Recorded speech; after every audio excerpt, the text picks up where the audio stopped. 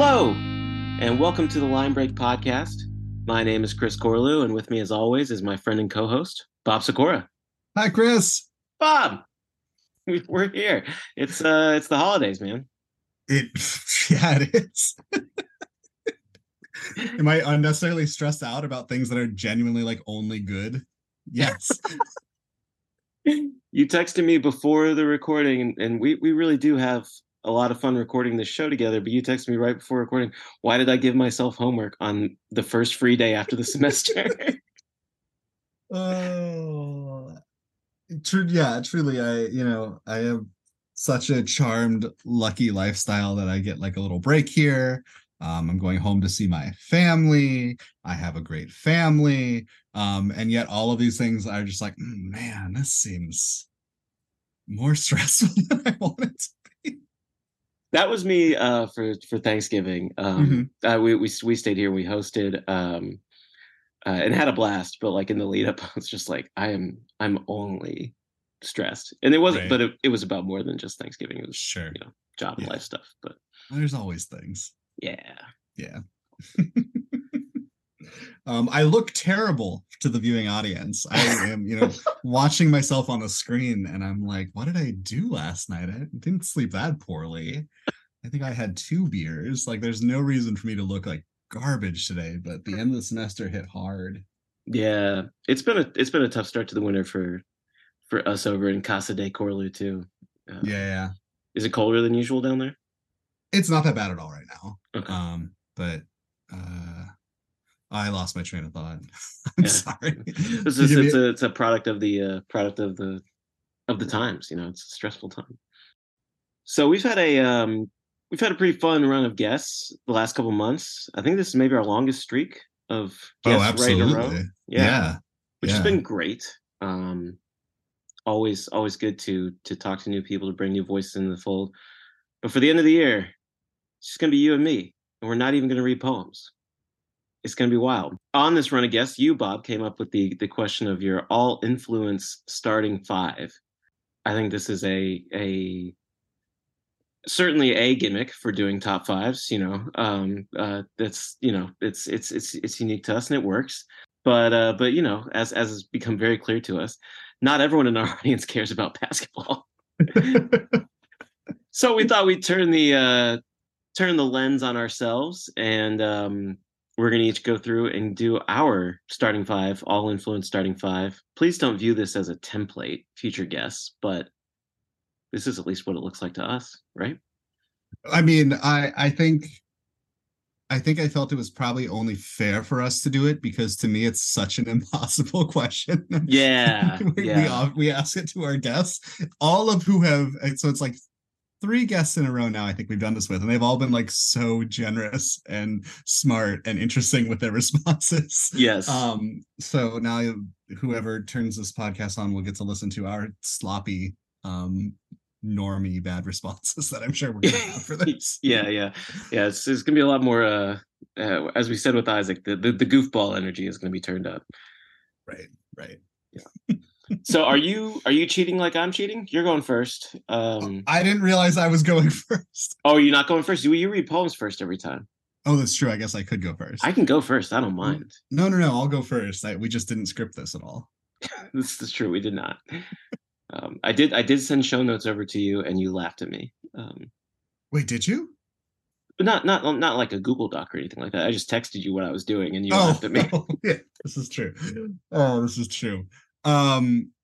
Yeah. So I find this incredibly difficult for so many reasons. I'm fascinated by this.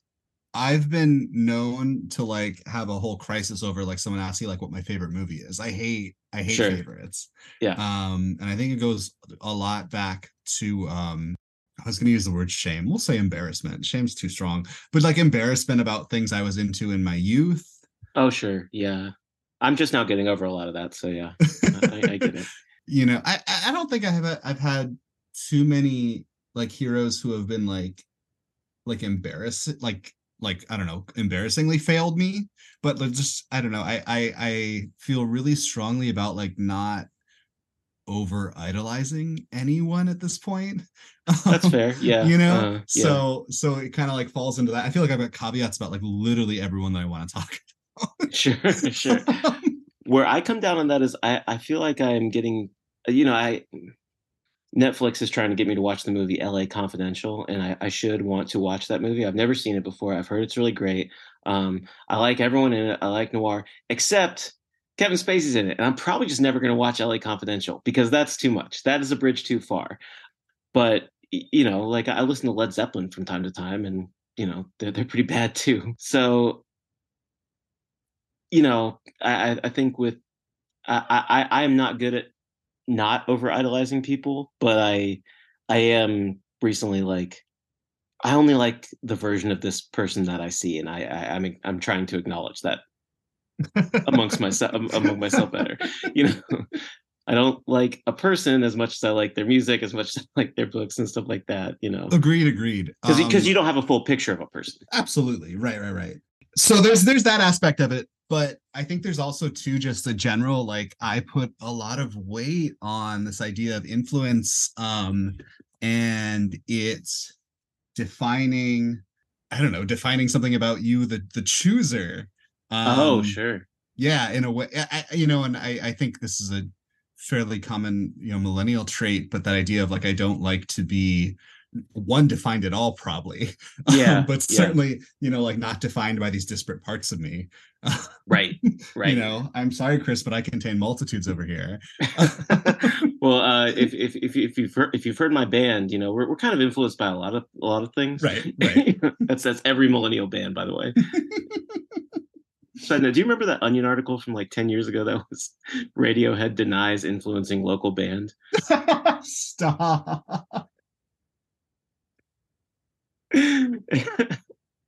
That's incredible. So good. That rocks. Yeah, and I think I feel like I've heard so many people talk in ways about their influences that excite me so much, and I always like look through my bookshelf and be like, oh man, what would I say, and then hate my answers. And so now we're going to do that publicly. Yeah, let's do it publicly. Speaking of looking at your bookshelf for influences, by the way, I noticed I do this thing where this is definitely a feature in my adult life, but I do this thing where I will read a book by an author and I will really latch onto it and really be like let it just like course through my soul and influence me and stuff like that. And be like, I don't actually know anything about that author or their style. I just know that one book, Right. And I'm like, I have to do if I'm really gonna say this person, I'm thinking specifically like Lydia Millett. I really like the 2 books of hers I've read, but she's written like 15 or something. Right. Like that. And I don't know what. So it's like there are plenty. There are just tons of writers like that where it's like, oh, I like 5% of what you did, and it's not even that I don't like the other stuff. I haven't gotten to it yet. I feel so similarly where I'm just kind of blown away when I hear writers talk about like their deep dives into someone's why am I missing the word? Yeah, that's the word. That's exactly it. Because I'm mostly proud of my reading habits. I do always kind of wish there could be more, but yeah, I've always been more about like width and depth, and I even haven't read that widely necessarily as I would like. But I can think of so few people where I'm like, oh, I've read it all.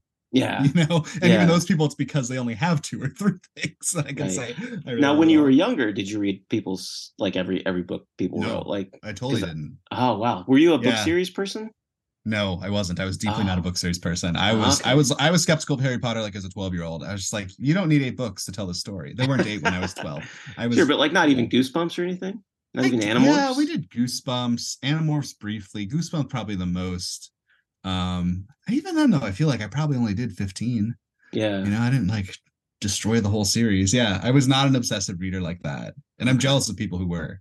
I was not a completist for either series, but I probably read upwards of 50 of both. And then I read like almost every Kurt Vonnegut novel in high school. Right. I read almost every Anne Rice vampire novel. Spoiler alert for later in the podcast. And then I think I got burned out on both of them actually when I got to college and stopped reading both of them for a long time. And I was like, I'm not going to do that with a writer for a while. Right. Right. I was going to say similarly, like Vonnegut in high school is probably the closest that I felt that way too. And even still, I feel like I read a handful of his 20, 30, but he wrote quite a bit too. He did. Yeah. I don't know. So we're gonna get to it. Let's Real do quick it. before we do, to a quick story that doesn't mean anything, but for the Yeah. texture of the podcast, something a bit of advice Josh gave me, Mhm. maybe before senior year, maybe after senior year, I don't remember. Yeah. And he probably doesn't even remember giving me this advice, but it was find 5 writers, Mhm. 3 of them should be dead, and Mhm. read everything they ever wrote, including their letters and stuff like that. Why didn't anyone tell me this? That's so good. Well, I started doing it. I did it with I started it with Hemingway, Gabriel Garcia Marquez, and Salman Rushdie, and I Mm. couldn't even get through all of their alt stuff. You chose too big. I know. Well, I was in a big Rushdie and Marquez fan. Oh I was in a no. big all 3 of those fans. I was gonna a poet I was gonna pick was Frank O'Hara, and Yeah. I have like 3 of his collecteds now because of it. But yeah, I didn't have the patience or the discipline to do everything from one person, and so now I don't know. I I think anyone listening, take that advice for what you will. No, 3 that's writers, 5 fantastic. writers, 3 of them should be dead. Read everything. That's such good advice to a 22-year-old. Or also like writers like you're getting out of college and no one's gonna tell you to read anymore. Yeah, yeah. Advice. But truly, every one of those, I mean, Marquez has some short books, but all of those authors wrote such There's such long books. massive books. Yeah, Yes. exactly. Oh, Exactly. oh my. All right. Let's get into it. If it wasn't obvious to the reader, I was delaying. um, I mean, it should be no secret to anyone who's listened to the podcast that the first one was just without a blink was such an obvious Ross Gay. Yeah. You know, Yeah. um, Another one who's that one book has influenced me tremendously. right. Yeah. Ross came across my purview. That's not the right word. Came into my life. Towards the end of whatever year Catalog of Unabashed Gratitude came out, and obviously that was the book where I think he came to another level of popularity. I think he was already a well-regarded poet before then.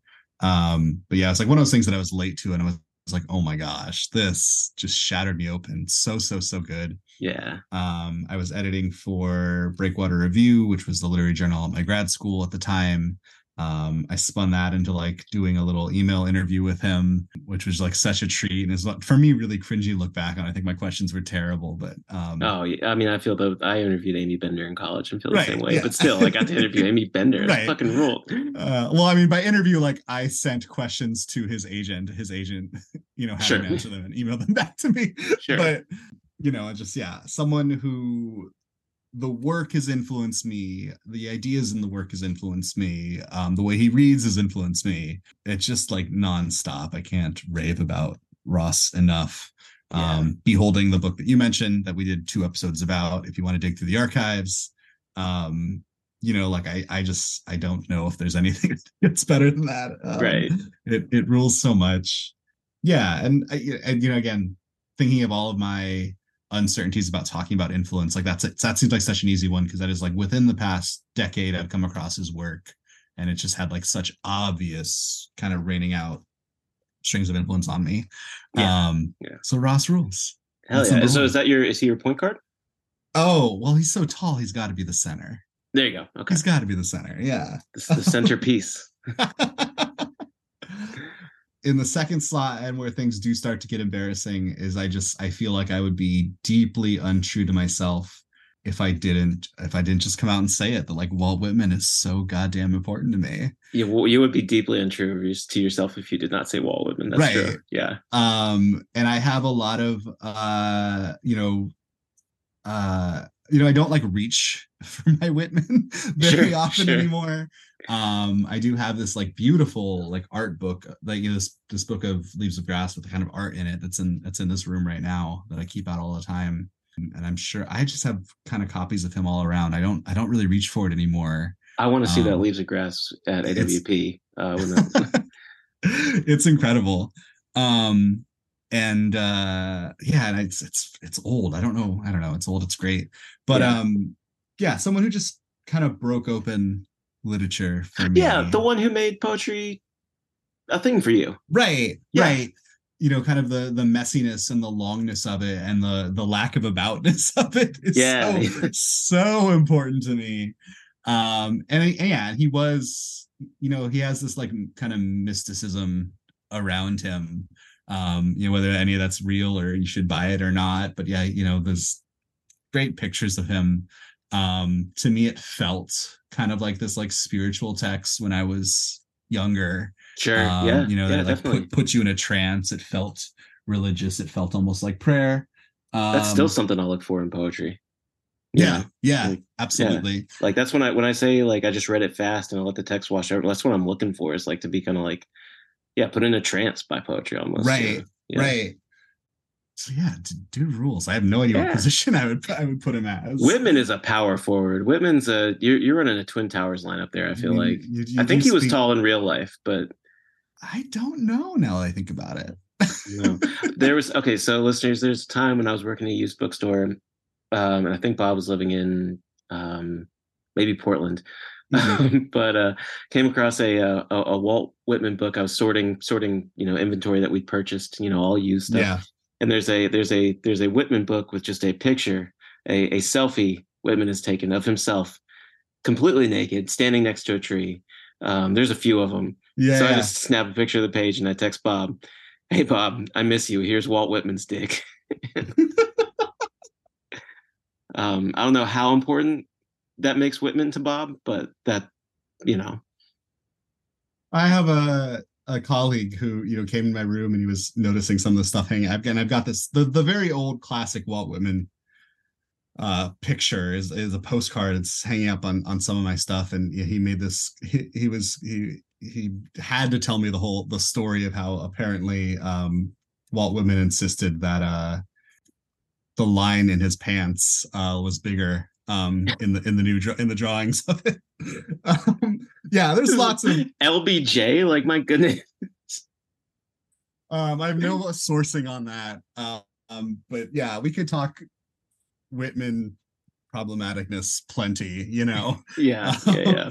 Yeah, I mean, in particular too, just I think I would add that there's a way that he's caught the way that I think he's talked about like patriotically or part of the American spirit or stuff, that like leaves out some of his grosser views, Yeah. is important to like recognize. Yeah. I think um that's my biggest the biggest holdback for me of Whitman. yeah, Like I enjoy what I've read, but that part of it keeps me from getting like more into him, which is not a good right. reason. I should get more into Well, him, but but I mean, like that's like that's just like outside framing of like who this person is, and right, putting right. him as part of this American mystique. Yeah. And I think the work is more challenging than some of that. Like he certainly has some flares where it's very like patriotic, and in some ways, honestly, I think he was like selling the work that Yeah, way. yeah. Yeah.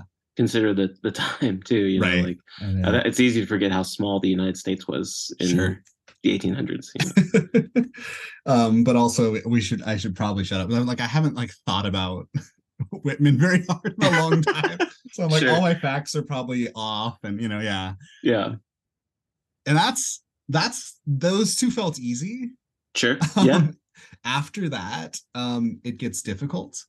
And I think where I landed for the third one, another writer who I think is very complicated, by some of their views, but is Amiri Baraka, who I read, like in college, an African American lit class. I still have on a shelf somewhere around here.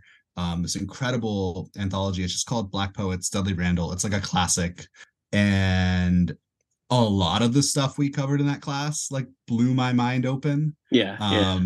And I had trouble kind of like pinpointing like who I would say, because similarly it feels almost, what's the word I'm looking for, dishonest to like talk about a poet as like this major influence when it's like I've mainly read their stuff in like anthologies, and like bits and Yeah. pieces. But I have such a strong memory of some of Baraka's poems, where they're political, they're rambunctious, they're loud, they're explicit, and also some of them are kind of softer and quieter too, and like that range. But I think that is probably the trend I want to say on like all of my influences. It's a little bit, it's about people who kind of blew open possibility for me. Is I think what's most important. Sure. Yeah, Yeah. that'll be a theme in mine too. Yeah, Yeah. definitely.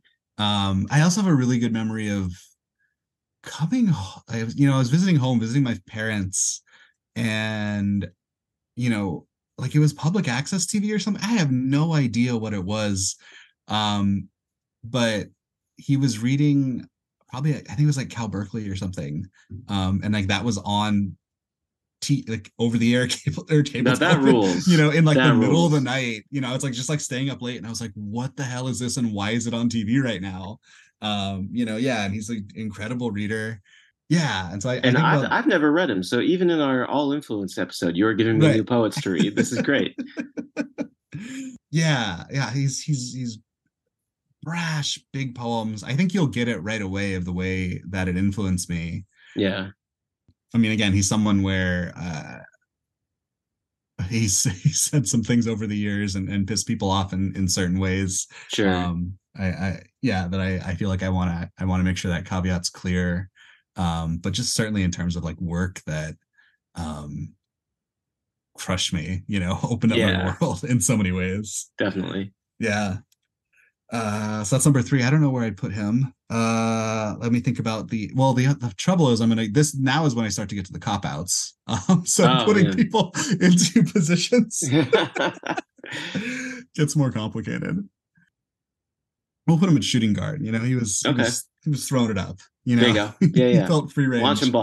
Launching bombs. For 4th, I just put grad school. Does that work? Now, is that your point guard that makes the engine go? Is that your do it all small forward? Ooh, I mean, I don't know who or what I am as a poet without grad school. It might have to be the point guard. Okay, there you go. Like I was at the end of my ropes as a high school teacher, in a job that in so many ways I did love and was important to me. And I thought it was like at the kind of school I wanted to be at. And I was just like, wow, I'm not writing. I'm exhausted all the time. Yeah. I need to go to grad school. Which is, and you said you were in a good teaching situation, so you're in a good job situation. You're for sure. You are one of the rare ones in our friends who like found employment outside of college that was like meaningful. Yeah. And still you're feeling like I'm having trouble. I'm not writing. Right. Yeah. So I got to do something different with my life. You needed grad school.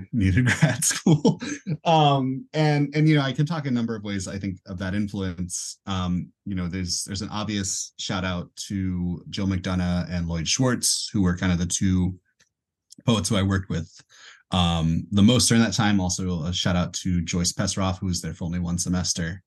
But all 3 poets who kind of drastically reshaped my work.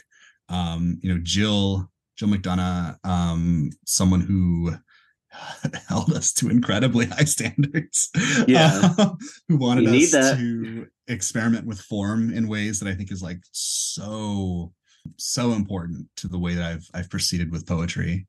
It's really good to have the teacher that demands you experiment with form. Oh, absolutely. I really feel like that's what was missing from my fiction education. No shots to David Michael Kaplan, who was wonderful, but I wish I'd had someone who'd been like, do something like try this, try that,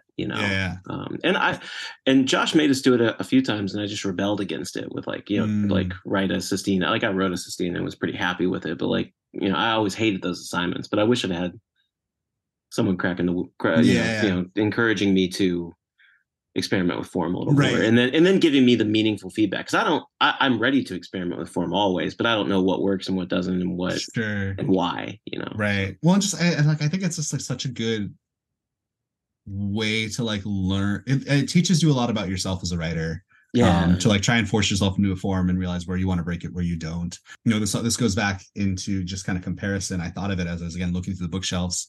Is my first poetry writing class in undergrad. Oh my gosh, I cannot remember the guy's name anymore. And we've talked about this multiple times. He was not a great teacher.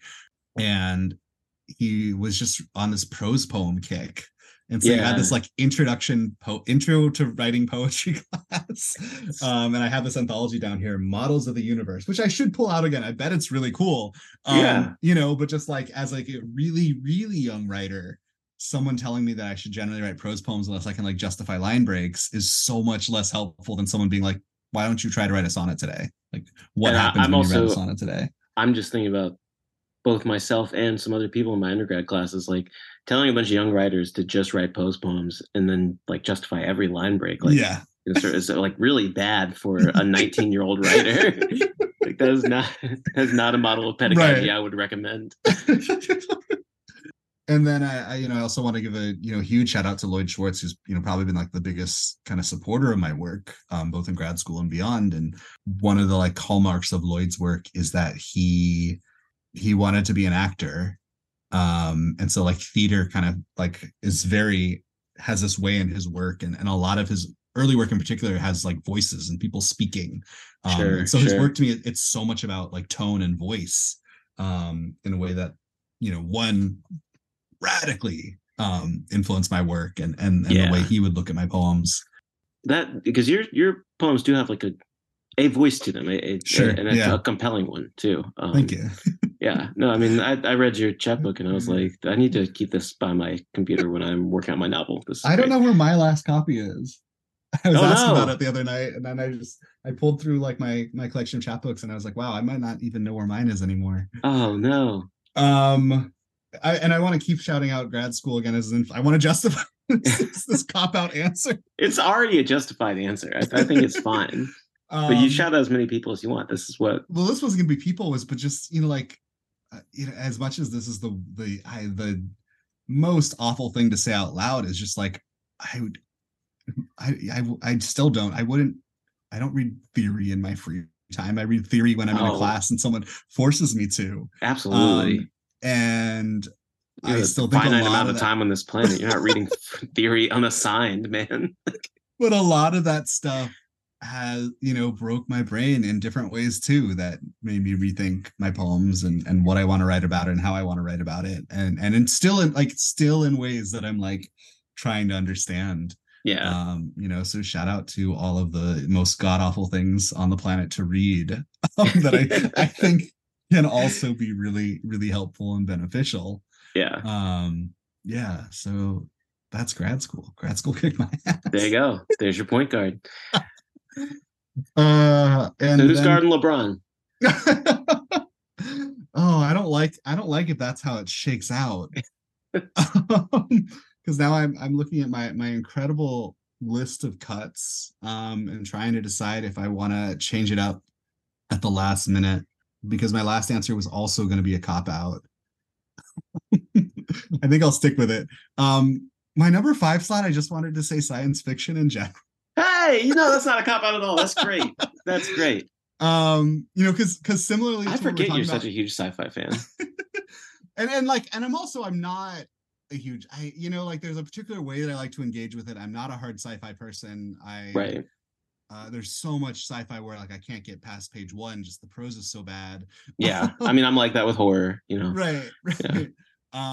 But I do think that's had a pretty radical influence on my work, and something that I dream of finding ways to write into. Maybe I should have said Utopians as my number 5. But promote the book. It's never too early. Oh, we're going hard in January. Don't worry. People are going to start hearing about it. But a little bit the way this worked out is I did feel like our guest in January, we've done a seance and resurrected the guy who started the Shakers. By just saying science fiction in general, it does allow me to have probably like Ursula Le Guin, sure, as one of the main influences. And it's also someone who I didn't start reading until I was in grad school. Another person I need to read.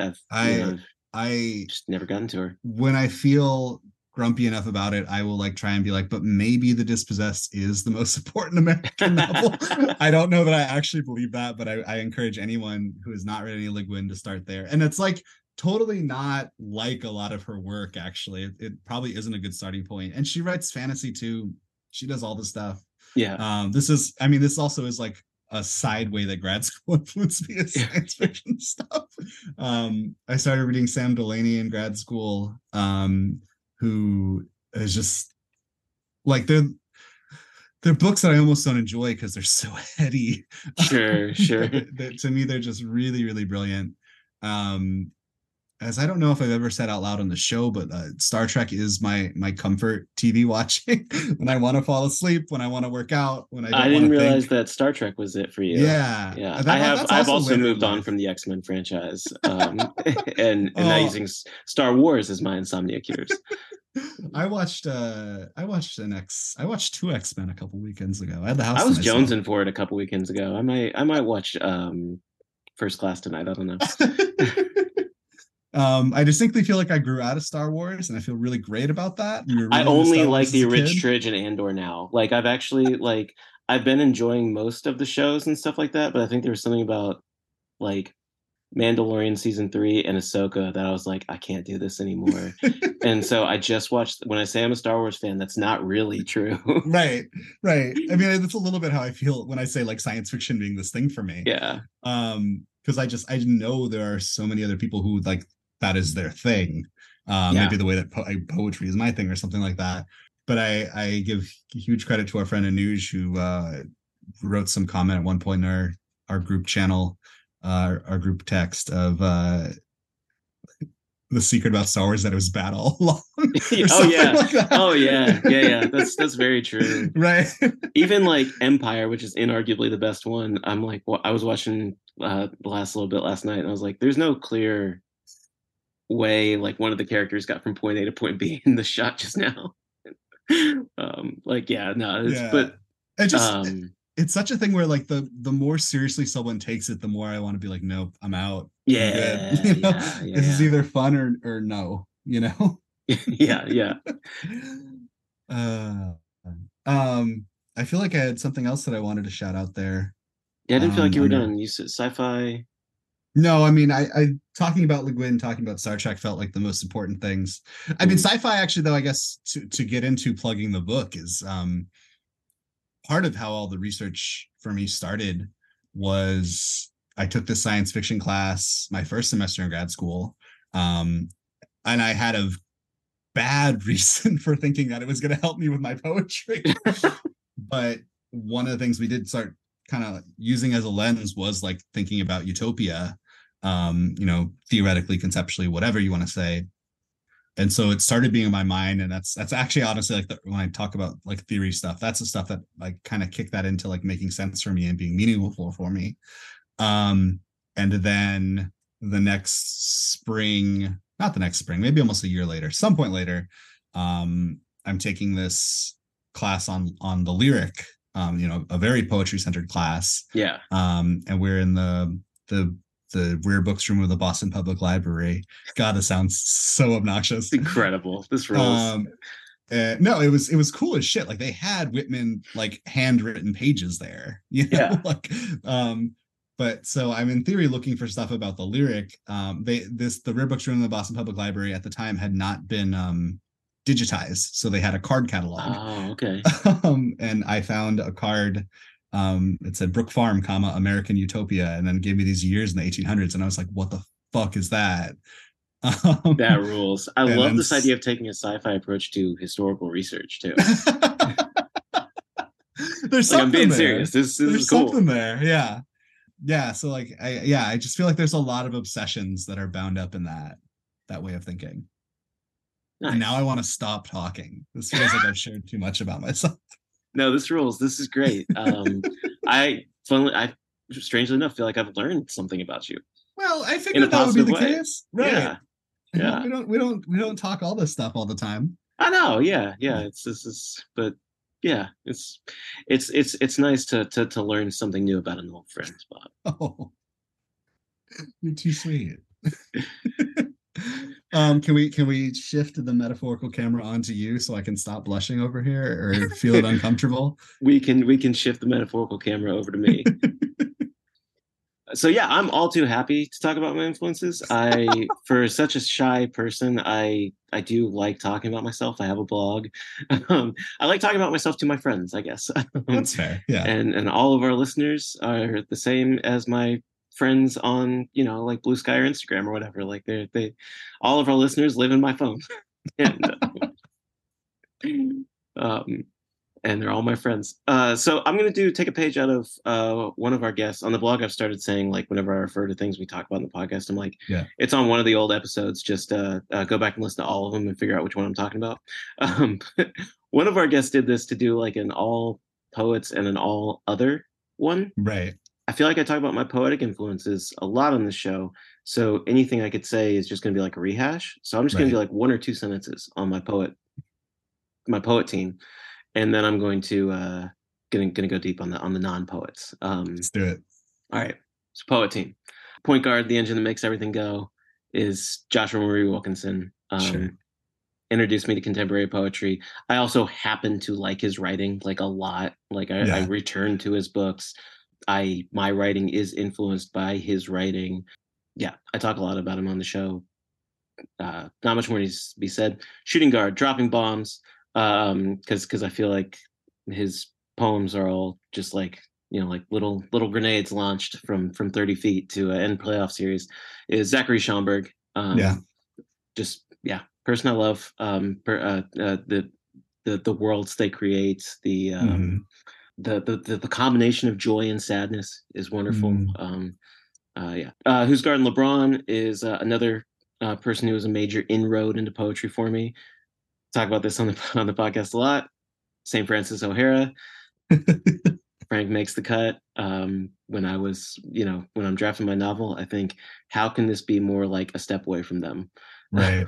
So for the power forward spot, I wanted to pick someone who I think is on a higher intellectual plane than me, and who also reminds me of the responsibilities that we sometimes have as poets. And I kind of couldn't settle on one.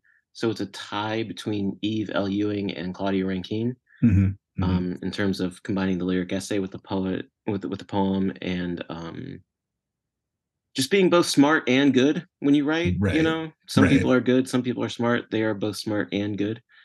And then the center, to borrow phrasing from Isaac, used to be more important to me than they are now, but still I find motivates me a lot.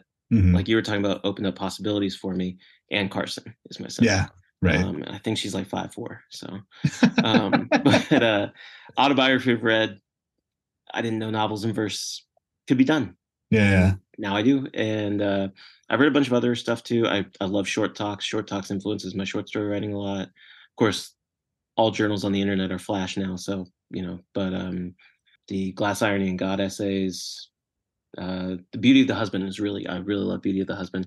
I haven't read anything that she's written in like the last 5 or 6 years, which is a problem. But like I said, I had a major phase, and then I got kind of burned out. And I'll get back into her for sure. But autobiography of Red is something I look for and imitate. A big reason why I was so excited about Maria Devon Henley's Beowulf translation was, I was like, yeah, let's get another cool 21st century woman doing the epic poets. Let's do this. Yeah. So that's my poetry top 5. All right, this all tracks. Yeah, you're totally unsurprised. I think I would say unsurprised. I would not have been able to name all 5 of them off the top of my head, though. Oh, sure. Yeah. Fair enough. Yeah. I think, as our friend Anuj once said to me, to rank is human. So I do top 5s in my head a lot. Rank is human. To rank is human. What a great quote. That lives in my head. That rocks. All right, now you have the extended edition. The non-poet edition. All right. Do I want to start with the point guard? Okay, I will. Because it sort of works chronologically for me too. Okay. Starting at point guard, 6'6" from North Carolina, Michael Jordan / the idea of being an athlete. I was thinking about this like recently. I think like it's caused a lot of problems for me.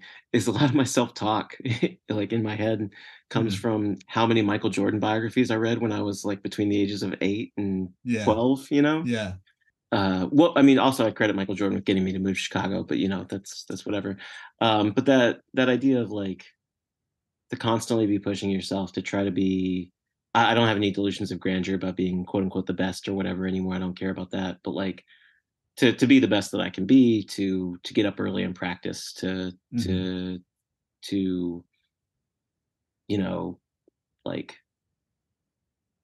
to play the game unless you're like one-legged or something like that, like to just Right. to just strive and try and work hard. Yeah. And I think a lot of that comes from the amount of Michael Jordan biographies I read when I was a kid, and then the obvious Chicago connection. Right. So So I thought about Michael Jordan on my list too. My reasons would have been so different. uh, just because he got you into like cigars and Hanes, or what? um, I guess almost the way I would think about it is like Jordan felt like the introduction to obsession. Um, Mm, in my life, yeah, because okay. I don't feel the same way. I feel this way about professional athletes all the time, where I'm like, oh, you like the way these people do motivation is so different. I just Yes. fundamentally I Yes. can't relate. Yeah. Um, I cannot relate to like Giannis trash talking on Instagram, and then like I don't know who, like Patrick Beverly or whoever, actually taking it personally. Like I right, can't relate to that. right. Um, yeah, and I was trying to, I guess it's not for trying, it's more physical ability. It's not Sure. like my game resembles Michael Jordan. um, yeah, I guess the thing is just like he was the thing that made me start to like basketball, you Yeah. know. Yeah. But with that said, it does just feel like that was one of the first things where I was like, oh, I'm really obsessed Yeah. for a Yeah. couple year period. Definitely. Yeah. And I'm grateful for that part of myself, you know. Yeah. Yeah. Yeah, I think basketball has enriched both of our lives, and for sure, for yeah. sure. Um, All right. okay. I'm gonna skip over the shooting guard for a second. Okay. Who's guarding LeBron is no. I'm gonna go to the power forward spot because it also relates to Chicago, and it is the city of Chicago and Chicago history, Yeah. and various people who embody various spirits of Chicago to me. I Hmm. have Evel Ewing Hmm. on this list as in my notes as one of those. I have Studs Terkel in my notes as one of those, even though I've read exactly one Studs Terkel show. I never listened to a radio broadcast or something. Yeah. There's just something about the one the loving a city, loving a Mm. metropolis. Hmm. I'm a big city person. Right. The sort of the Haymarket workers spirit kind of Hmm. thing. The someone on No Reservations one time said there's a spirit of keep things moving in Chicago, and it's like, yeah, just like Mm. get up every day and just keep it Hmm. moving. Work hard and do your job, but also enjoy life, and like Right. I I feel like this city, the spirit of this city embodies so much of what I like about life itself. Mm. Between like the diversity of the neighborhoods, the amount of stuff there is to do, the different kinds of people Yeah. that are here, and then still this like kind of like shared attitude of like, yeah, but we all think Chicago's cool, right? No matter where we come from, we all think Chicago's cool. So yeah, the city I live in and the writers who have embodied its spirit the most to me are Mm. are in the power forward spot, the workman Yeah. spot. Yeah. I love Um, that. I remember an early realization for me of trying to figure out like why I liked Chicago in particular, why I like the Midwest, despite being a coast person.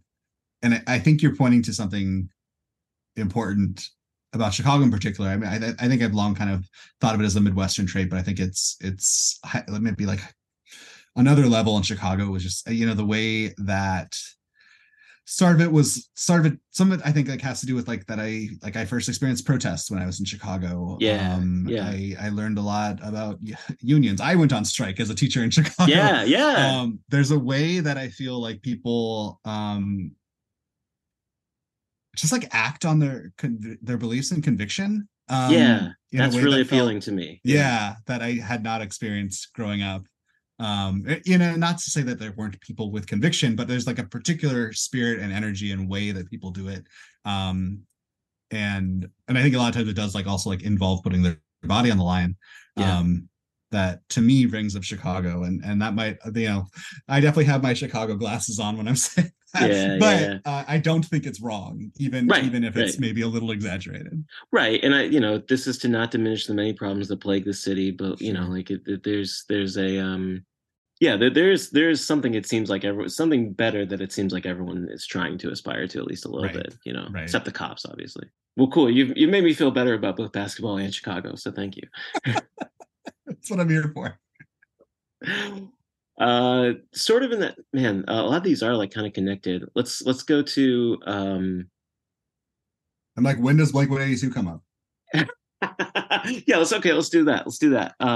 In the center spot, I have punk rock and the outsider spirit, Sure. kind of thing. I Yeah. don't consider myself very much of like a, a punk. Like if I went to a Hmm. show on Gilman Street, I think I, would be looked at funny or whatever. But Blink 182 was obviously a huge influence on me in middle school, but also like NoFX and Rancid, Hmm. with like the sort of punk spirit of like of don't sell out, be anti-racist and anti-fascist, try to cultivate spaces where anyone can feel welcome. There's this NoFX song called "She's Nubs" from their album "The War on Errorism" about a fan of theirs who um, was a quadruple amputee, I think, or maybe just born Mm. without arms and legs, who goes to punk shows like with some dude like wearing her on his back and she or on his shoulders, and she's just like, she's in the pit with everybody else, and met them after the show and was just like cool, and they just wrote the song about her, and I'm like, I don't know, it is that's that spirit that everyone around you matters, Mm. that I think I got from punk shows.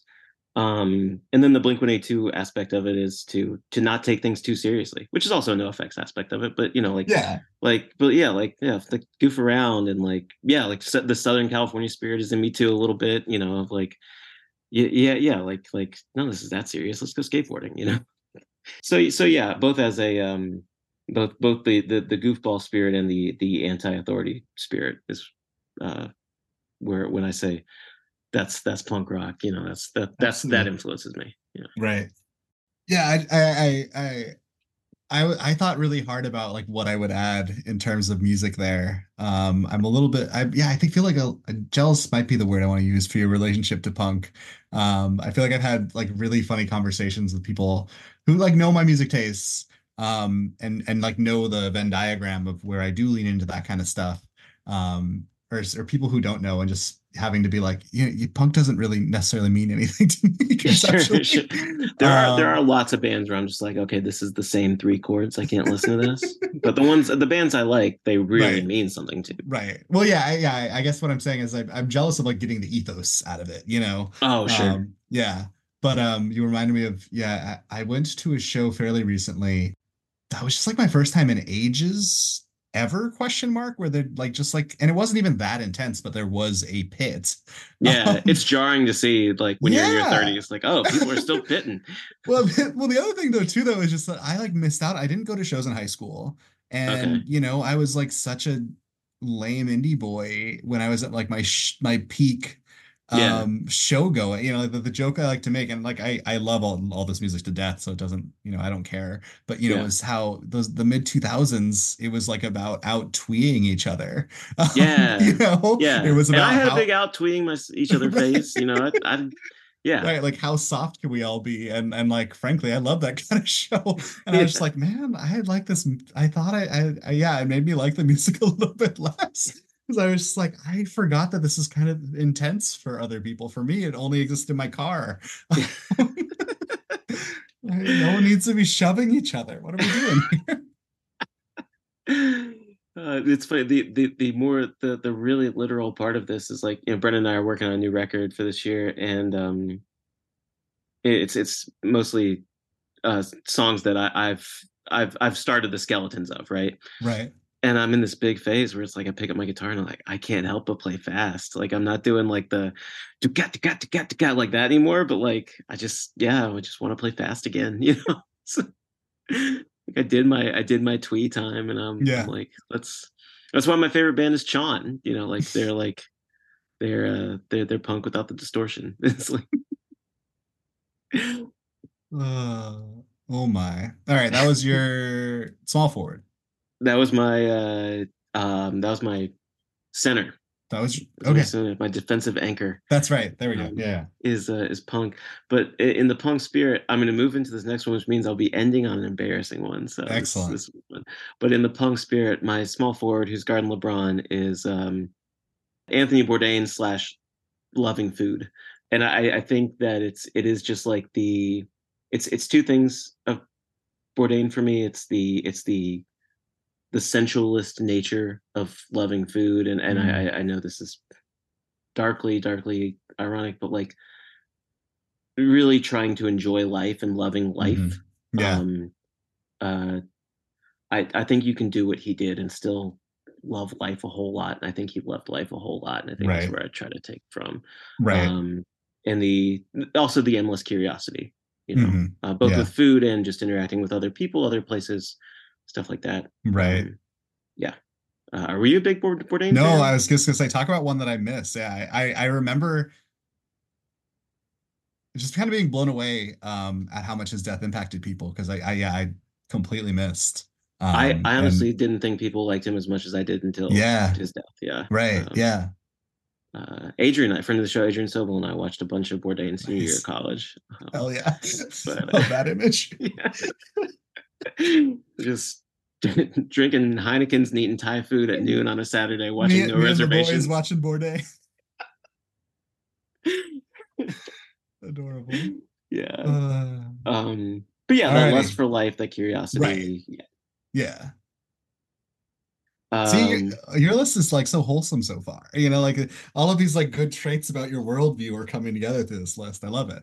I realized by how fast I'm talking and stuff like that, Yeah. I think this is like a defense mechanism of mine, and I'm trying to like portray myself as positively as possible, like talk about things that I'm aspiring to, Right. maybe more Right. than reality as it actually is. But All that's of us, fine. though. Yeah, All of us. that's Yeah. writing. So Yeah. um, All right. This last spot. the shooting guard, the one who wins championships. the, That is not true of as of recently, but all right. right. I'm stuck in the '90s like every other millennial. Um, okay, I guess I just have to come right out and say it, and it's the Anne Rice vampire novels. Let's go. Slash anything that is about turning tropes on their heads. Mm-hmm. Because the Anne Rice vampire novels were the first time I had seen something beyond the Dracula Mm-hmm. rules of vampires. Right. Obviously, I'm a horror writer, and I like monsters and stuff like that. So I like that. That was also the first big thing I got into of lore. Like I had a little bit of the Mm-hmm. Lord of the Rings because I was into the movies a lot in high school, and I read the Lord of the Rings books once, but I never got into like Silmarillion and other stuff like that. But I did like series, and this was one where it was like none of my friends were reading it, so it felt a little secret and like a little bit of Mm, something like I got to discover all on my own. right. But then just like yeah, the expansive world of like what I only knew of as like a horror trope, but like Yeah, turning it yeah. into its own world and like taking it seriously. And I've gone on to look for stuff like that in literature where it's like Hmm. now I'm not gonna be able to think of an example, but um books with this conceit. It was a big thing in the 2010s, I feel like, where Hmm. it's a book I haven't read, The Adventures of Cavalier and Clay by Michael uh, Hmm. Chabon. Um, Shaban, yeah. Chabon, Mhm. yeah, but like where it's like you wrote a superhero novel, like that sort of Right. thing. Right. That idea is still like pretty influential to me. Yeah, yeah, yeah. Taking tropes and turning them on their head. I have in my notes the Maria Devana Headley Beowulf again of like, yeah, taking this well-known text and like Hmm. translating it into bro speak or whatever. Right. So Right. yeah, literature that seeks to subvert tradition while also celebrating that tradition. See, Uh, even the one you're embarrassed of, you come up with a good reason for it. it's still Anne Rice vampire novels, man. I read so many of those. People love them. I know. They're good. They're good. Uh, I mean, I don't know if they're good. I haven't read them since I was a freshman in college, so I don't actually know if they're good. But I did like the new Interview with the Vampire series on AMC. I feel like that's, I was trying to think, I was like, I feel like I did some Wikipedia reading on this series at some point recently. I think it's because I was like, wait, there's a new, come from this fully not knowing much. Um, and I was just reading some Wikipedia plot summaries and I was like, these books are bonkers. Like, they, what they are is nuts. this? They are nuts. Can I tell you what got me to stop reading them? Please. So the main character, he's not the vampire that gets interviewed, but he's the guy Right. who makes that vampire, Lestat. The main Hmm. He's the main Anne Rice vampire. Lestat has this thing where he I forget everything that leads up to it, but man, he's had this like brutal encounter with like a more powerful vampire, and he's like injured, and Hmm. he just skip 15 seconds ahead. He licks a woman's menstrual blood, and it's like the climax of a book. And I'm just like, I can't do this anymore. But I was like 20 books deep at that point, I think. 20 books deep. Maybe 12, maybe 10, something like that. But it was a lot. I read a lot. Doesn't he become a rock star in one of them? Yeah, that's the second one. It's the That's the good stuff. yeah, that one rules. I was in Raven Used Books in Northampton, Hmm. Massachusetts. Hmm. After reading Interview with the Vampire, and I found a copy of the Vampire Lestat, like this old beat up, trade Yeah. paperback. I was like, wow, they made a whole book out of the guy who turns Louis.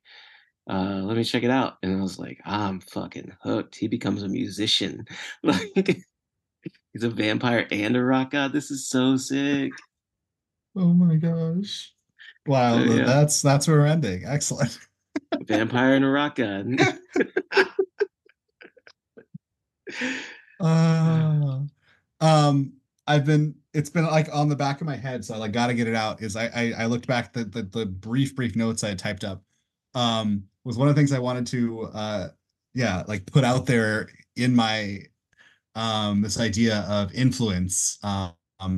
If it wasn't already clear, is I feel like part of the reason it's hard for me to think about is there's like this like level of like not regret, I don't know, but just like wishing I had come across different things earlier. Obviously, in a lot of ways, like you come Yeah, across things at a certain time and they do their thing.